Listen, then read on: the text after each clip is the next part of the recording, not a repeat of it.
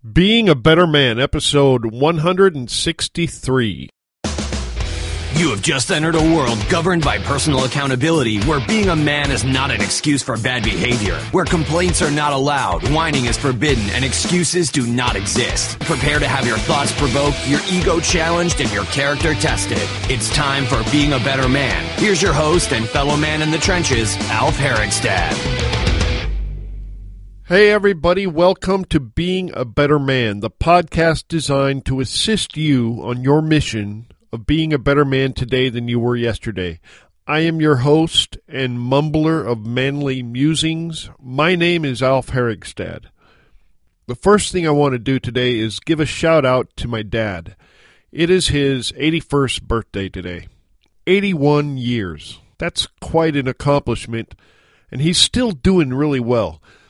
He's always out tinkering on his property. Sometimes you might find him under a car turning a wrench or up on a ladder repairing a gutter. He's quite a guy, my dad. His name is Ron.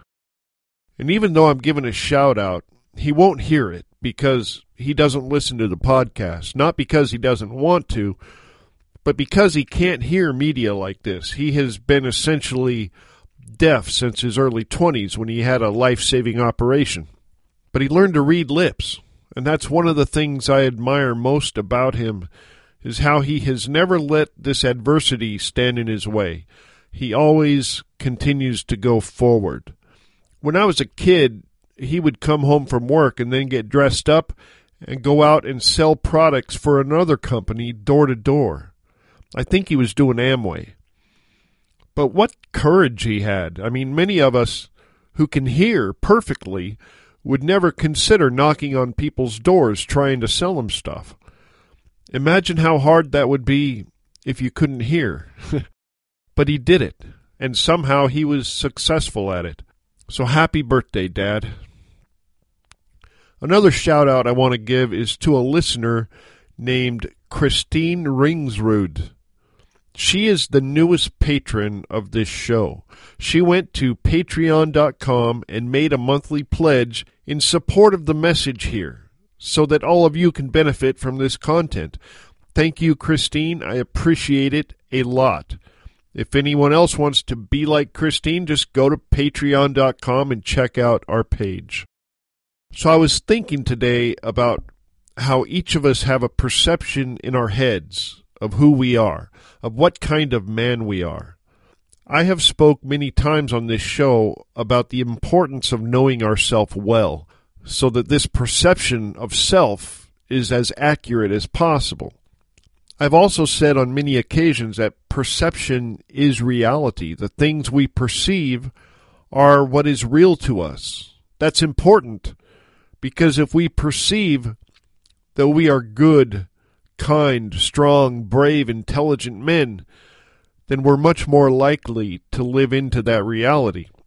One of the things, perhaps the biggest thing that informs our perception of self, is our memories. All of our memories, both good and bad, are what come together in our brains to form the tapestry of our existence. We rely on memories way more often than we realize. A bad memory might cause us to avoid a certain situation, while a good memory might cause us to seek out situations where we can replicate that memory and that feeling.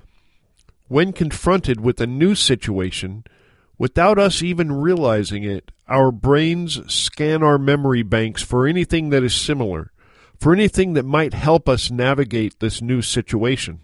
If it's a really brand new situation, our brains might not come up with anything that helps us, but we forge on ahead anyway, and then we create a brand new memory that will aid us in the future. And that's kind of how it works.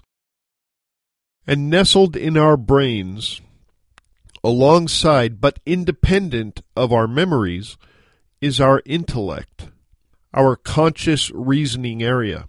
Sometimes these two areas are in conflict. Sometimes our intellect doesn't allow our memories to work as well as they should.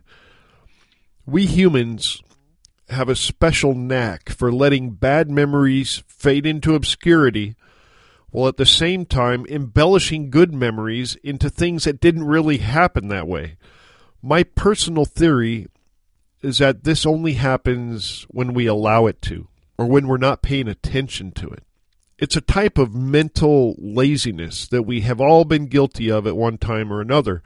We want to believe amazing things about ourselves. It feels good. So we allow our intellect to bend memories into our favor. After a while, that becomes our new reality, our new inaccurate reality. Likewise, we might take a bad memory, something we are ashamed of or something that was painful, things that make our intellect uncomfortable. Then our intellect, through justification and excuse, will cause us to forgive this bad act or to make it so that it all becomes irrelevant. Like, it wasn't our fault. Someone else made me do that, etc. Sometimes this is beneficial. For example, if I had a 100% accurate memory of the pain I felt when my finger got smashed in the army, it would be a very uncomfortable memory. As it is, I just remember that it hurt really bad. The same is true with the pain of grief, like when someone we love dies. If that pain did not fade over time, some of us would not be able to continue in life because it would just be too painful. All that being said, how I think the way this is all relevant to being a better man. The key to it all is to become the masters of our own mind. It's our mind, after all, right? Who else should control it but us? Does it seem wise to just allow our brains to run amok, willy-nilly, thinking whatever it wants and making decisions that might not be in our best interest? I think not.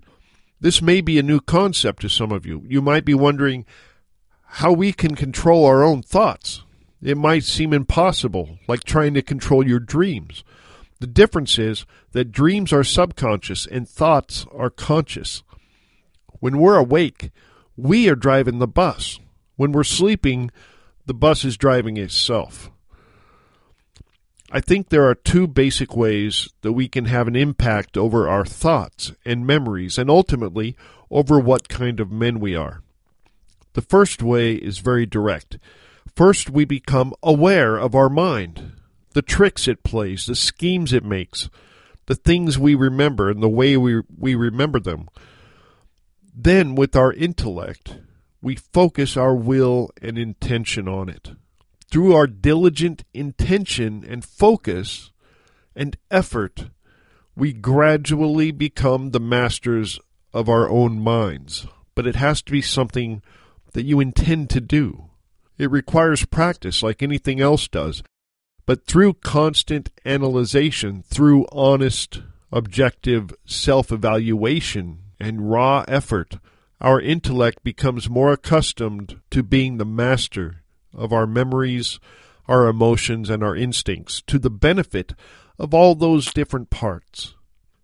The second way, a way to aid your intellect in this, is by taking an active role in what kind of memories you have to work with. If you have a life full of crappy memories, then it's kind of like putting lipstick on a pig and calling it pretty. Our memories are nothing more than the record of things that happened. So who determines what happens in your life? You do. Last May, I recorded episode 50, and it was called Make a Memory on Purpose. And that's kind of what I'm talking about. I'm talking about you designing your life and your perception of yourself by designing the memories you have. Many memories just happen and there's nothing we can do about it, but we also have the ability as humans to create specific memories with intention and design, keeping in mind that these memories and experiences will become part of who we are. It could be something as simple as taking a walk with your kid and seeing how many bugs you can find, or driving your wife somewhere for the sole purpose of watching the sunset together, or helping your dad fix his gutters. These are all intentional memories that you can have. Or it could be a big memory full of smaller ones, like a trip somewhere you've never been. The thing is, when you start creating memories on purpose, when you start designing the experiences that will become your perception, the things that will become who you are, now you are living a life of intention. And the more memories, the better you know yourself, the more mastery you have over your life as a man. And the guy with the most memories wins. Now head out there into the big world and be aware that everything that happens, every moment of every day, is recorded somewhere between your ears.